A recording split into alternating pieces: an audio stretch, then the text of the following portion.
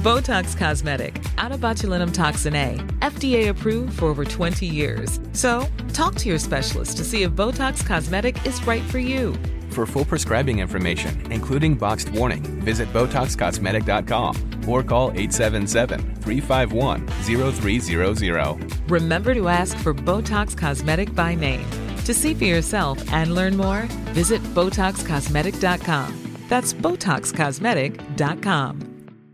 Finding your perfect home was hard, but thanks to Burrow, furnishing it has never been easier. Burrow's easy-to-assemble modular sofas and sectionals are made from premium, durable materials, including stain and scratch-resistant fabrics. So they're not just comfortable and stylish, they're built to last. Plus, every single Burrow order ships free right to your door. Right now, get 15% off your first order at burrow.com/ACAST. That's 15% off at burrow.com/ACAST. Millions of people have lost weight with personalized plans from Noom. Like Evan, who can't stand salads and still lost 50 pounds. Salads generally for most people are the easy button, right? For me, that wasn't an option. I never really was a salad guy. That's just not who I am. But Noom worked for me. Get your personalized plan today at Noom.com. Real Noom user compensated to provide their story. In 4 weeks, the typical Noom user can expect to lose 1 to 2 pounds per week. Individual results may vary.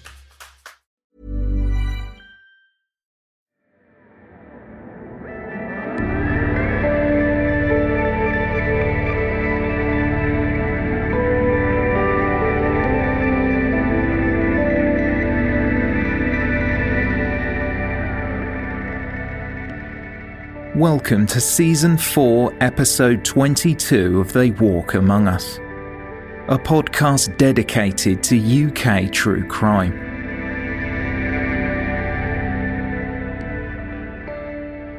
Please listen to Season 4, Episode 21 for Part 1 of this two-part case.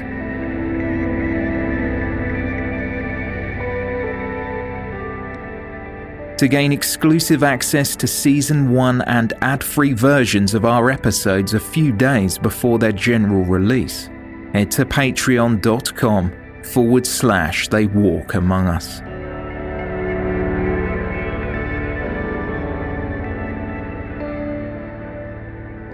Listener caution is advised, as this episode contains adult themes and descriptions that some listeners may find distressing.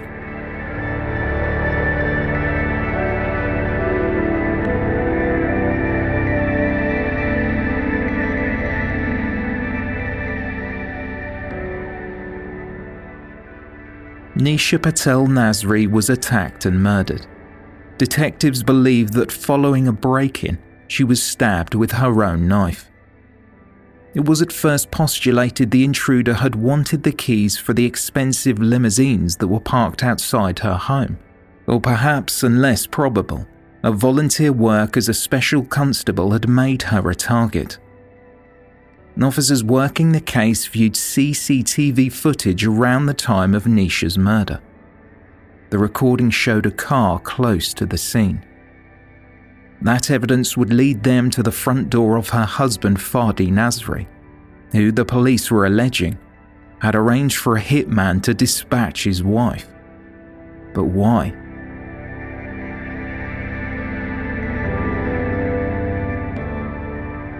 Today, Fadi Nasri is in custody at a West London police station. He was arrested this morning over the fatal stabbing of his wife. Now detectives believe the cheating husband wanted Nisha dead.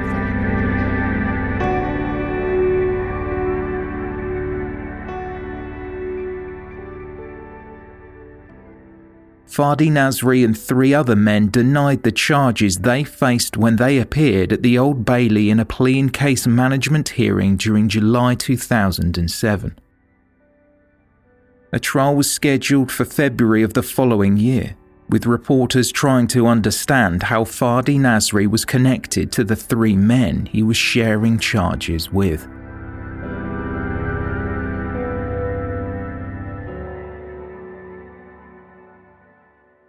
Proceedings began at the Old Bailey, the Central Criminal Court of England and Wales in London, during February 2008.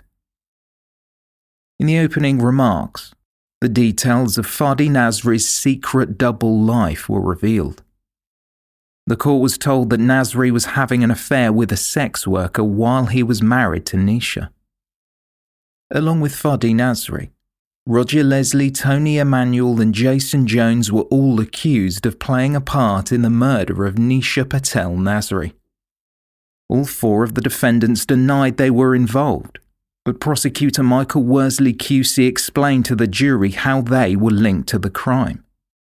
It was alleged by the Crown that Tony Emanuel was driving the car which transported Jason Jones to the scene. He was the one who allegedly stabbed and killed Nisha. Roger Leslie, a drug dealer, was acting as the, quote, go-between. Leslie had previous convictions for assault and possession of both knives and a firearm. Michael Worsley QC spoke about the four defendants, telling the court, "The prosecution say on May 11th they acted together in the sense they combined together in bringing about a certain result, namely the death of Nasri's wife. This was done at her home in Sudbury Avenue, Wembley.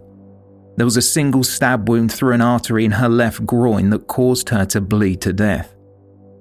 Nasri had a number of motives which taken together provided the motive, we suggest, for murder in this case. The motive in itself, of course, is not enough to prove guilt. Nasri wanted his wife dead. He used Leslie to get somebody as the tool to do the job. Emanuel took the killer to the scene, and the killer we say was Jones."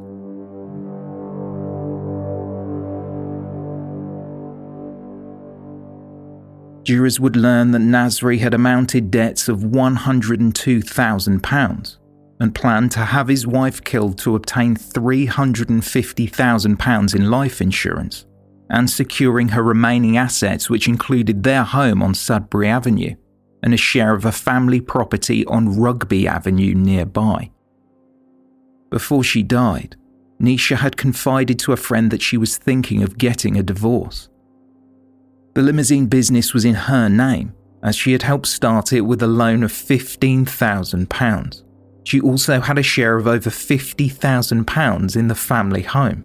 This would leave Nasri struggling to repay his debts if they separated. The prosecution felt a missing set of house keys played an intricate part in the murder, as they could have been handed to Jason Jones to unlock the property and surprise Nisha, who managed to run out of the door but was stabbed to death before she could escape. Addressing jurors, Michael Worsley QC said, "If the killer had the keys provided to him, who had the opportunity to do that? Why Nasri?" The Crown proposed that the intruders who appeared at the home just under a week before Nisha was killed were on a dummy run, planning the eventual act, so they knew what to expect.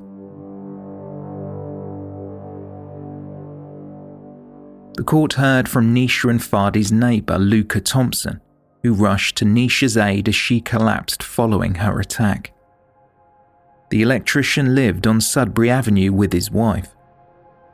The couple heard screams before Luca ran outside and his wife Geraldine called 999.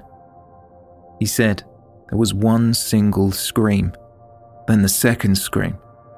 I got up and looked out the window and I saw Nisha outside. She was staggering with her right hand over her stomach. She was standing up. Eventually she fell. She was breathing slowly, taking deep breaths with difficulty, but she wasn't talking, so I was trying to get her to talk and tell me her name.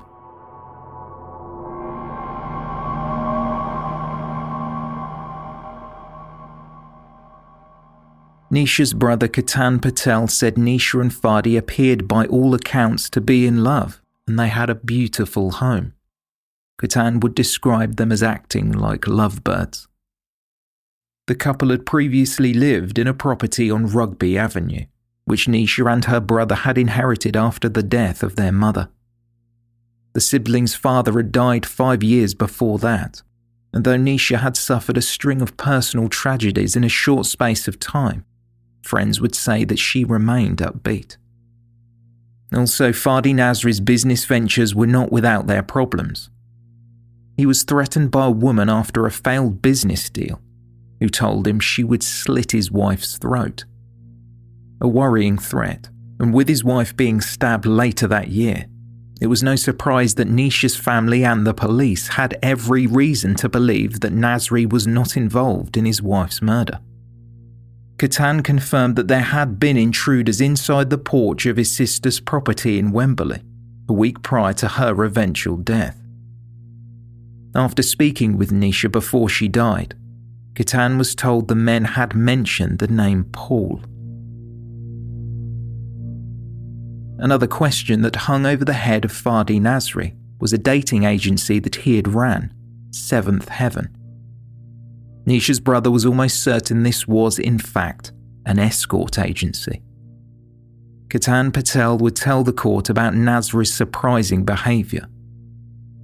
He had left Nisha's bedside after she had been attacked, going home to pick up a fresh pair of socks and a diamond watch. Following his sister's murder, Katan noticed that Nasri would just disappear, behaviour he found strange, especially as the family should have been coming together after Nisha's death.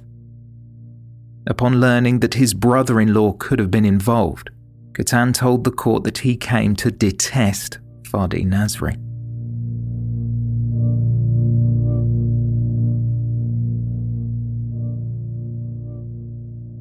Nisha Patel Nasri's murder had weighed heavily on the conscience of Daniel Fox, and after he was arrested in regards to an unrelated crime, while in custody, he told officers that Jason Jones had carried out the murder.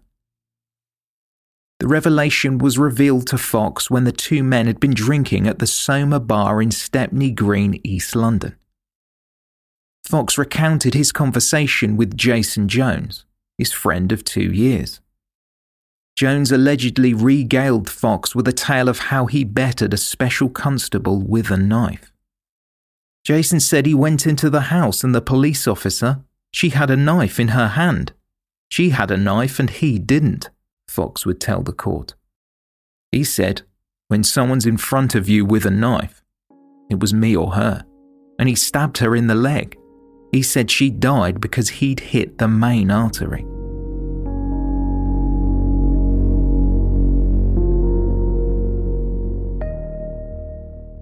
During the investigation before the trial, police had spoken with Jason Jones' estranged wife.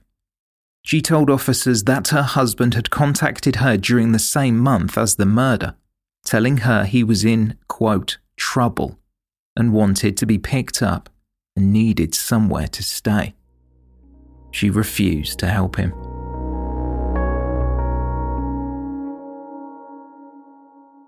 From the stand, Fadi Nasri told the jury at the Old Bailey that he had no hand in the life insurance policy that his wife had taken out. He was watching television when the details were being discussed with a financial advisor. Nasri also denied that the limousine hire business he owned was failing, explaining that both he and his murdered wife, who the prosecution alleged had been killed upon Nasri's instruction, hid a large portion of their earnings to avoid paying tax. According to Nasri, along with Nisha's hairdressing business, they had a combined yearly income of £210,000. $150,000 allegedly came from him. When recalling the moment he received the news that his wife had been attacked, Nasri said, I honestly thought the first time I got the call that somebody was winding me up or playing jokes. After his wife's death, Fadi Nasri went on holiday with the woman he had been having an affair with, Laura McKean, and the couple moved in together. Asked by his defence counsel Orlando Pownall QC about his reluctance to tell police about the affair, the defendant said, I was embarrassed. I felt bad about what had happened. When presented with evidence from his own mobile phone, Fadi Nasri admitted he was romantically involved with Laura McKean. At first, Nasri had laughed off the photo, which pictured an image of McKean's legs. He told officers he was not involved with the Lithuanian mother of one as she was too tall for him. But he rang police later that day, admitting that he was sleeping with her, paying her for sex. He claimed that their affair started 3 months before Nisha was murdered. Nasri told officers that Nisha was not aware of his extramarital affair. He travelled to Egypt with his lover, telling his wife he was visiting a sick uncle. When Nisha's family found out, they wanted nothing more to do with him. Things went from bad to worse for her surviving family when Nasri spoke with his lawyer and a court order was put in place freezing Nisha's brother's assets during the period in which the will was being finalised. Jurors would be told that shortly after Nisha Patel Nasri was stabbed to death, a widower travelled to Las Vegas, Los Angeles, Spain, and Ascot with his lover. A detail which wasn't released until after the trial was that Laura McKean was the police's first suspect.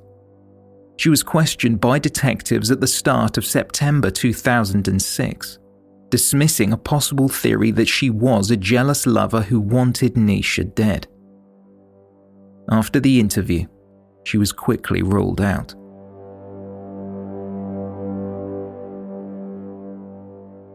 Still adamant that he was innocent, Fadi Nasri told jurors about being called to a police station on December 6, 2006, when he was informed that 2 men had been arrested in connection with the murder of his wife, one of which was his friend, Roger Leslie.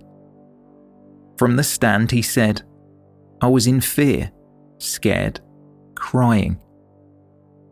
Roger Leslie, the man who allegedly acted as a go-between for Nasri, watched on from the dock as his co-defendant spoke about Leslie's facial piercings. Nasri claimed that police had told him that each of the studs represented a person Roger Leslie had killed. When questioned by Tony Emanuel's defence counsel if perhaps he had organised the attack on his wife, Nasri exclaimed, "That is absolutely disgusting what you are saying. Why would I want to get my wife robbed? I love my wife very much." "Were you playing the macho man trying to teach her a lesson?" the QC replied. Nasri denied the allegation. "What for? 100% no. I wasn't having any problems with Nisha." The questions were relentless. Prosecutor Michael Worsley QC presented to the court a man that, through a go-between, had arranged his wife's murder to pay off his ever-increasing debts, and soon after her death, Nasri was booking hotel stays with his lover. "I was in a bad way, and sex was the last thing on my mind," Nasri argued. The prosecutor claimed that Nasri was spending money like water on his new lover, an allegation that the defendant also denied. Text messages from Nisha Patel Nasri were read to the court, in which she mentioned to a friend that she was sick of being stuck at home alone every night. This was news to Nasri. He insisted that his now deceased wife, quote, "never ever complained about that, never ever complained about a divorce." Although Nasri admitted he argued with his wife, he said Nisha was not the kind of person he could stay cross with for long. He said he loved his wife very much and described her as courageous for standing up to the men that came to their home.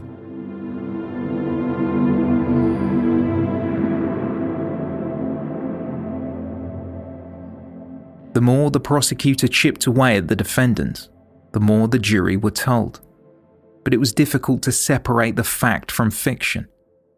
As mobile telephone records would show, the 4 men had made contact throughout the evening that Nisha was murdered. Roger Leslie, the alleged go-between, was now suggesting that on the night of the murder, Fadi Nasri was purchasing just over £40,000 of cocaine from him. The money for the drugs had allegedly been stored in the boot of a limousine parked outside the home on Sudbury Avenue. Leslie had sent one of his runners, as he would call them, to pick it up. Roger Leslie agreed that he had been uncooperative when interviewed by officers, They had some suspicions he might be dealing drugs, as he had past convictions.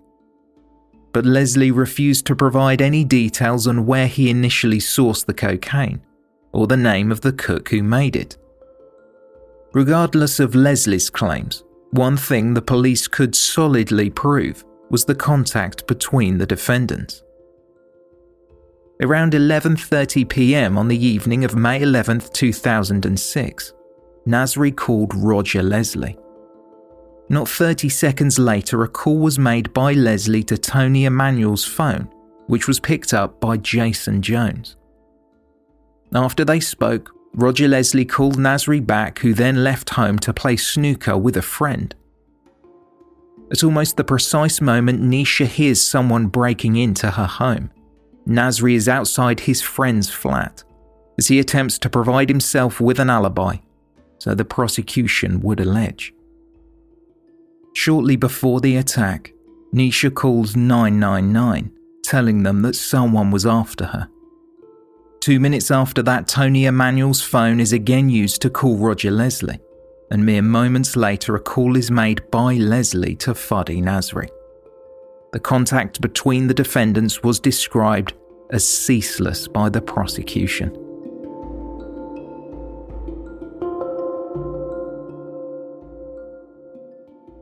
Tony Emanuel had been labelled the getaway driver by police, but he claimed that while he knew of a drug deal and did drive the car on the night of the murder, he was unaware of the plan to kill Nisha Patel Nasri. He gave a statement to that effect after he was questioned, implicating Jason Jones. Fadi Nasri argued that he was not involved in his wife's murder or any drug deal that was taking place. The contact between him and his co-defendants was innocent. It was about business or general conversation, he would say. It was just coincidence.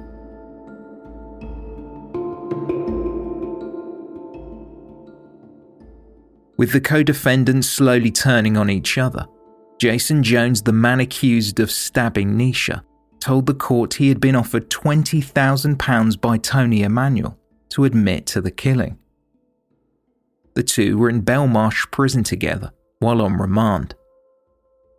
Jones' defence counsel asked his client if he was outside the home of Nisha Patel Nasri on May 11, 2006. He denied that he was, and said that Emanuel was looking for someone else to blame. Asked by Stephen Kamalish, Emanuel's QC, if he was frustrated about Emanuel's admission, Jones went on to say, "I am very angry. I have spent 470-odd days away from my family because of lies by your client. He's trying to use me as a sacrificial lamb for his own purposes."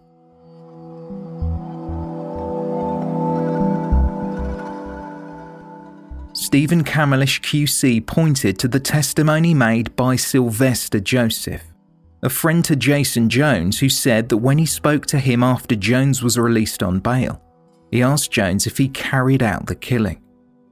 The defendant on the stand reportedly stated, "You know the life I live." Jones, however, dismissed this. It apparently was not an admission of guilt. "Sylvester knows my character enough to know why I answered like that," he said. "You aren't Sylvester, you don't know me. You weren't the godfather of my child or the best man at my wedding." Jones was asked about his allegation that the driver, Tony Emanuel, had offered him money to admit to the killing. Emanuel's counsel said the offer would only have been made to an idiot. "I think Tony thought I was an idiot," replied Jones, who said that he would not have admitted to killing anyone anyway.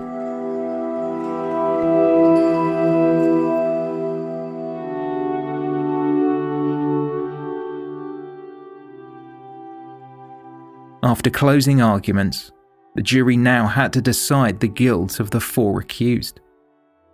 The jury were again told by the Crown Prosecutor that Fadi Nasri, Nisha Patel Nasri's husband, who had been living a double life, killed his wife as he was in love with another woman and wanted to obtain £350,000 in life insurance. Nasri had allegedly asked Roger Leslie to act as a go-between, employing Jason Jones to kill Nisha, with Tony Emanuel the getaway driver.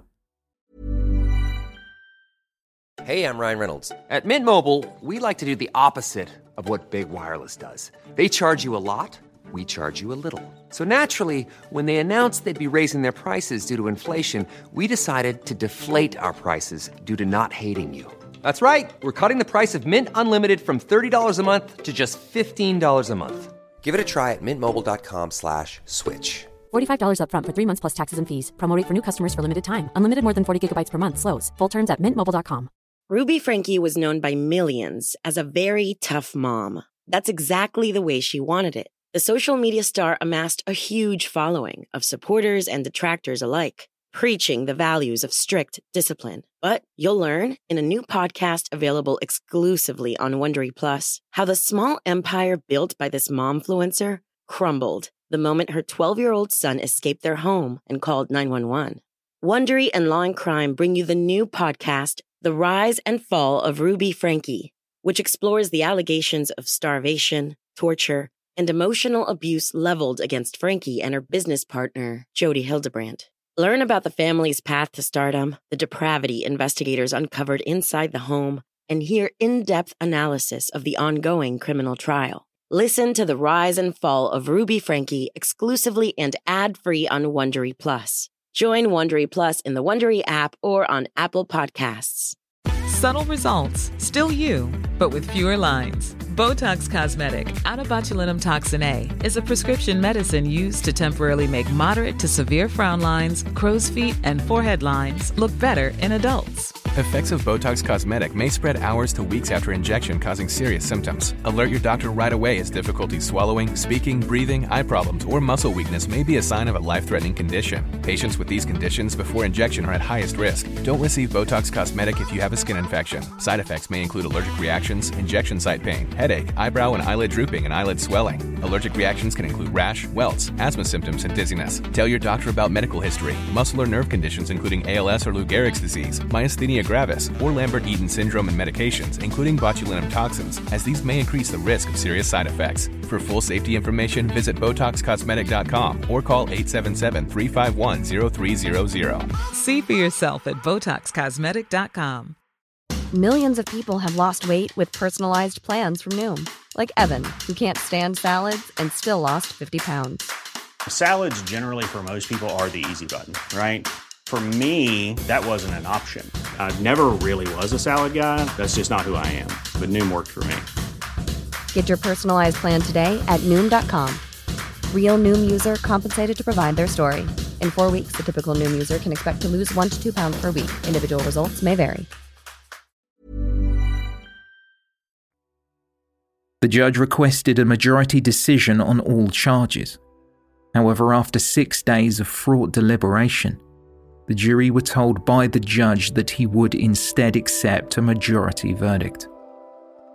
The jury would soon reach a decision on all charges.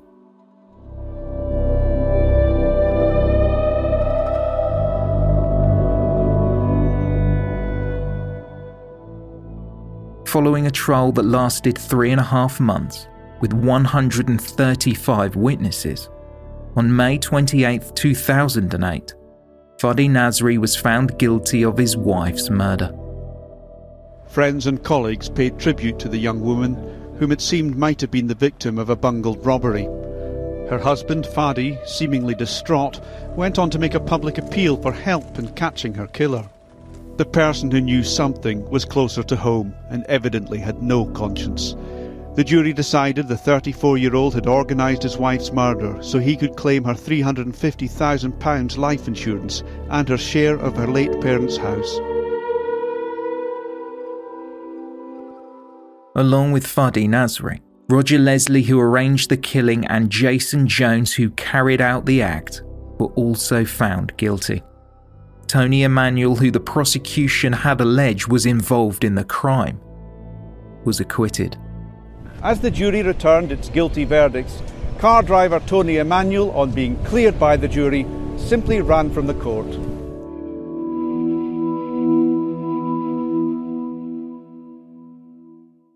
It transpired that when police brought in Emmanuel for questioning, he was shown mobile phone records of the night in question. He informed officers that Jason Jones had asked to borrow his phone. In a statement given to police on December 7th, he wrote, "I, Tony Emmanuel, wish to say that on the 11th of May 2006, I was asked by a friend to drive him to an address in the Wembley area. I do not wish to disclose his details because I am convinced that both my own safety and that of my family will be put in serious danger if I do, notwithstanding police protection. My friend informed me that he wished to collect some ecstasy tablets from an address. I did not know where I was going, and he directed me down various streets. I cannot be sure of a precise time, but it was in the evening. My friend asked me to use the phone, and I am unsure who he phoned, but from the police disclosure I believe this must be Roger Leslie. I overheard directions being given. At no time did I contemplate or have any knowledge that my friend may injure anybody. My friend asked me to pull over, and he left the vehicle. I stayed in the driver's seat to wait for his return. I thought that my friend was going to carry out a drugs deal. He then returned to the car and was out of breath. I did not see a knife. He told me to drive. I did not see where my friend had gone or what happened, but I now believe that he murdered the victim in question. Shortly afterwards, I was asked to stop, which I did. I thought my friend needed to urinate, although I was later told by my friend that he had discarded the knife. My friend later told me that he had stabbed someone after the victim had pulled the knife out. My friend told me that Roger Leslie and the victim's husband were involved in a plan to hurt the victim. I was only made aware of this after the events in question, to which I refer. Signed T. Emmanuel."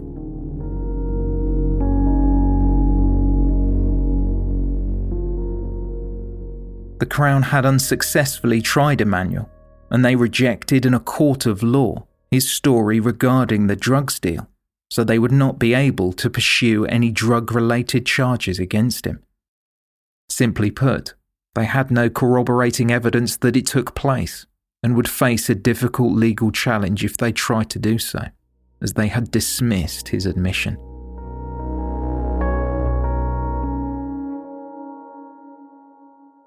Following the verdict, Ketan Patel Nisha's brother addressed reporters outside the Old Bailey. "I am relieved at today's verdict and that the men responsible will remain in jail. However, it will not bring my little sister back." He described the crime as barbaric, vicious, brutal and savage. "It is not a man but a coward who attacks a vulnerable woman with a knife. He definitely planned the whole murder. The fact that the man she loved was responsible makes this all the more surreal." Ketan recalled the amount of blood he saw at the scene, and he was almost certain his sister was going to die. From her bedside, along with Nisha's husband, they were told by doctors that she would not survive her injuries. After this incident, I let him stay in my house. I said to him, once we got told by the doctor that Nisha hasn't made it, I put my hand on his shoulder and I said to him, "Don't worry, I'll look after you." So I had no idea whatsoever. When asked about how he would like his sister to be remembered, Ketan told reporters, "Everybody can see her photographs in the papers, on the internet and in the news. She is always smiling, she was always bubbly, and she had that cheeky smile on her face. If you just look at those pictures with the expression on her face, with her smile and her eyes, that picture is worth 1,000 words."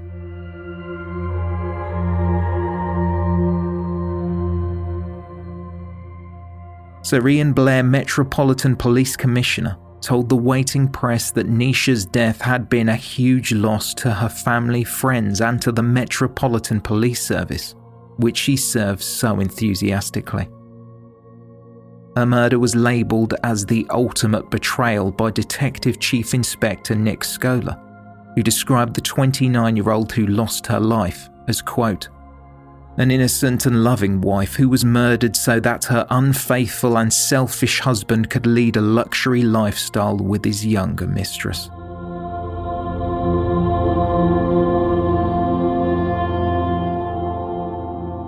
The 3 men convicted of Nisha Patel Nasri's murder would be facing a life sentence, but their minimum term would be decided the following month.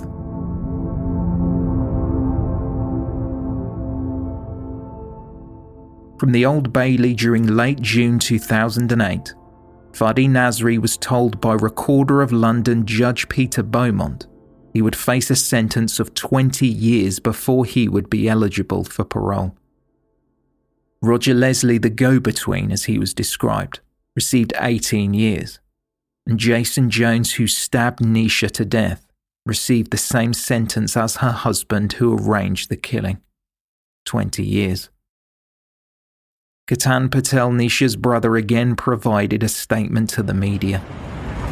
It's a huge relief that this nightmare is finally over and that the men responsible will remain in prison for a very long time. However, no sentence given to the murderers will ever replace Nisha, and its outcome will never compare with the suffering it's caused or the magnitude of our loss. I am still absolutely distraught, emotionally and physically.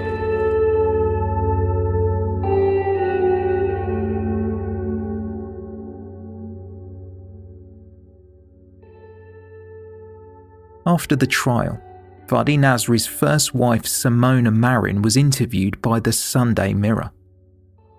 She had arrived in London at the start of 1993, and after a chance meeting on the street, Nasri asked for her number, telling the Romanian-born Simona how beautiful she was. Nasri proposed on top of a funfair Ferris wheel as the city lights illuminated the streets below them. Simona thought she had met Mr. Right, and her dream of being swept off her feet was quickly coming true. A registry office in North London was the location of their wedding ceremony.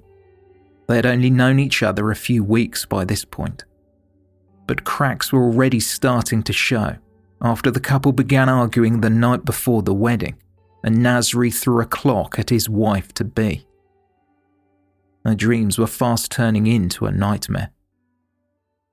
Nasri's behaviour became ever more controlling, with Simona constantly berated. She wasn't sure what her husband might do next, as on occasion he would apologise for his behaviour, telling her he would change before lashing out again. The signs of coercive control were making themselves apparent. "I fell for it," Simona would later tell a reporter. The couple split up 3 years later. Nasri had physically assaulted Simona, calling her a whore before the police were called. She left the relationship with little, as Nasri had sold all of her belongings when she was out of the flat they shared. The last time the pair spoke was 3 years before Nisha's death. Nasri wanted to get their divorce paperwork signed, as he was marrying Nisha. The 2 women briefly spoke on the phone, and Simona recounted later that she wished she had told Nisha what her husband-to-be was really like. "I have played that phone call over and over in my mind," Simona would say. When the couple first began dating, Nasri told Simona how he was raised by his aunt, as his mother had abandoned him when he was only young. She left with another man. Simona was then introduced to his father Farouk, a man Nasri looked up to. His hero, he would reportedly say. While it is not surprising for a young man to see his father through a rose-tinted lens, at the time Farouk was on the run from police. He had threatened a lover with a pump-action shotgun and was later sentenced to 7 years in prison. Following his release, Nasri's father would go on to set alight to the home of Jennifer Elverson, a woman he was then romantically involved with. The fire would kill not only Jennifer, but her 7-year-old son. Some reports alleged that he had in fact coated the mother and son in petrol before setting the house ablaze. Nasri's father would take his own life in 2000 while awaiting trial in Leicester Prison. He made a noose from the bedsheets, and in what appeared to be a suicide pact with another prisoner, they both ended their lives. When news reports first broke on Nisha Patel Nazari's murder, journalists discovered that Nisha's husband's father had taken his own life after killing Jennifer Elverson. Her mother Margaret was interviewed about the incident. Sympathetic and unaware that, like his father, he sought to kill his partner, Margaret, Jennifer Elverson's mother, would say of Fadi Nazari, "I know what he is going through. I feel sorry for him because, for him, life has just been misery upon misery."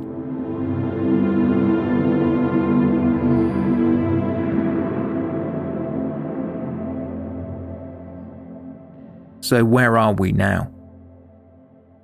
Fadi Nazari would later be ordered to pay back £430,000 in legal costs.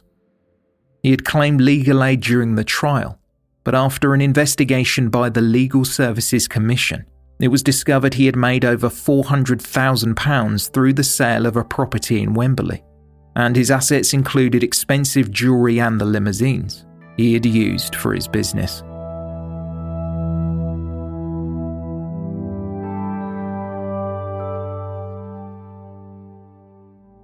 Roger Leslie, the go-between, appealed his sentence in 2009, with his legal counsel submitting that his client was forced to lie at trial.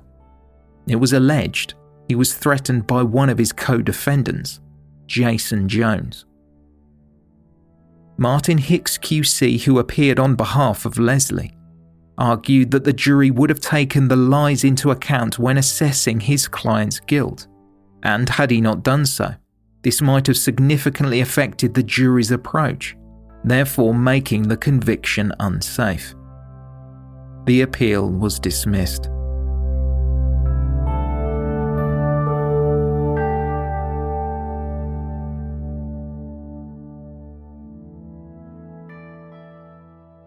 The heartbreak for Nisha's family did not stop after the trial. It was only days following the sentencing hearing, stories began to appear in the tabloids highlighting that Nisha knew about her husband's dating agency, which it turned out was in fact an escort agency. In court, it was revealed that Nisha had been subject to disciplinary action when she tried to protect her husband after police started to look into his activities. She received what was described as words of advice from her superiors, as she had shown her warrant card to a client of her husband, who owed close to £2,000 to the Seventh Heaven Agency. Her brother Ketan Patel told BBC News, "Allegations suggesting that my Nisha was a secret vice madame and one who abused her status as a policewoman come as a total shock, and I am disgusted and offended by the comments made. The escort business was solely run by her husband, and Nisha didn't approve of this and wanted him to stop it. My little sister was murdered while alone at her home by a man hired by her husband in a callous and predetermined crime. She is now being subjected to a verbal attack in an unreasonable and unnecessary way, and I am appalled that these spiteful words are allowed to be produced." Before she had met Fadi, her record was squeaky clean. I believe Nisha had a lapse of judgment and was pushed by a malicious man with a strong influence. In the unenviable position of having to defend the actions of a woman stabbed to death who gave her free time to the community, Ketan Patel would say, "Whatever mistakes my sister made in her life, she did not deserve to be murdered, and I hope common sense prevails when reading into these vicious allegations, and I urge that her memory is respected."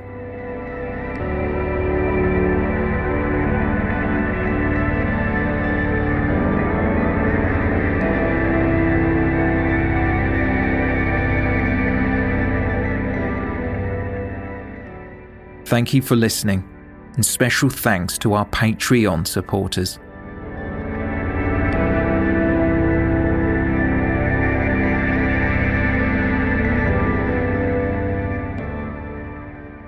You can reach us through social media on Twitter, Facebook and Instagram. And for more information on this episode, please see the show notes or visit our website, theywalkamonguspodcast.com.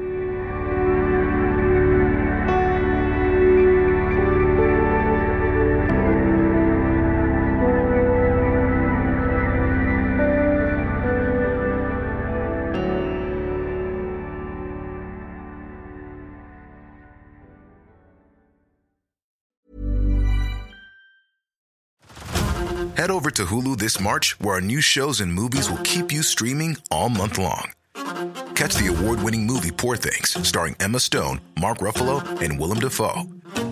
Check out the new documentary, Freaknik, The Wildest Party Never Told, about the iconic Atlanta Street Party. And don't miss FX's Shogun, a reimagining of the epic tale, starring Anna Sawai. So, what are you waiting for? Go stream something new on Hulu.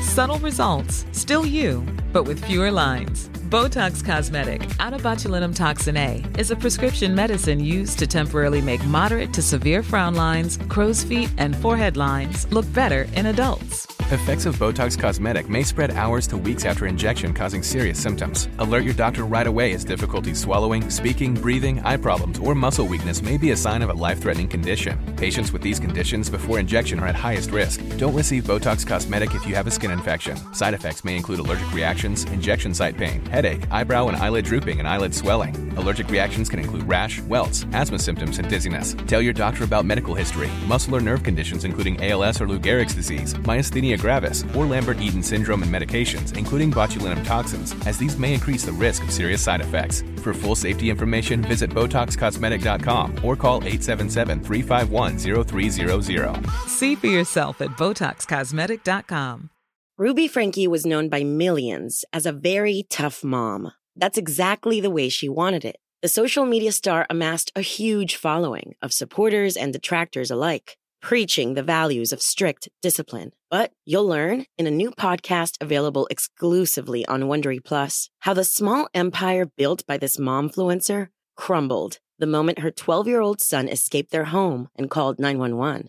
Wondery and Law and Crime bring you the new podcast, The Rise and Fall of Ruby Franke, which explores the allegations of starvation, torture, and emotional abuse leveled against Franke and her business partner, Jodi Hildebrandt. Learn about the family's path to stardom, the depravity investigators uncovered inside the home, and hear in-depth analysis of the ongoing criminal trial. Listen to The Rise and Fall of Ruby Franke exclusively and ad-free on Wondery Plus. Join Wondery Plus in the Wondery app or on Apple Podcasts.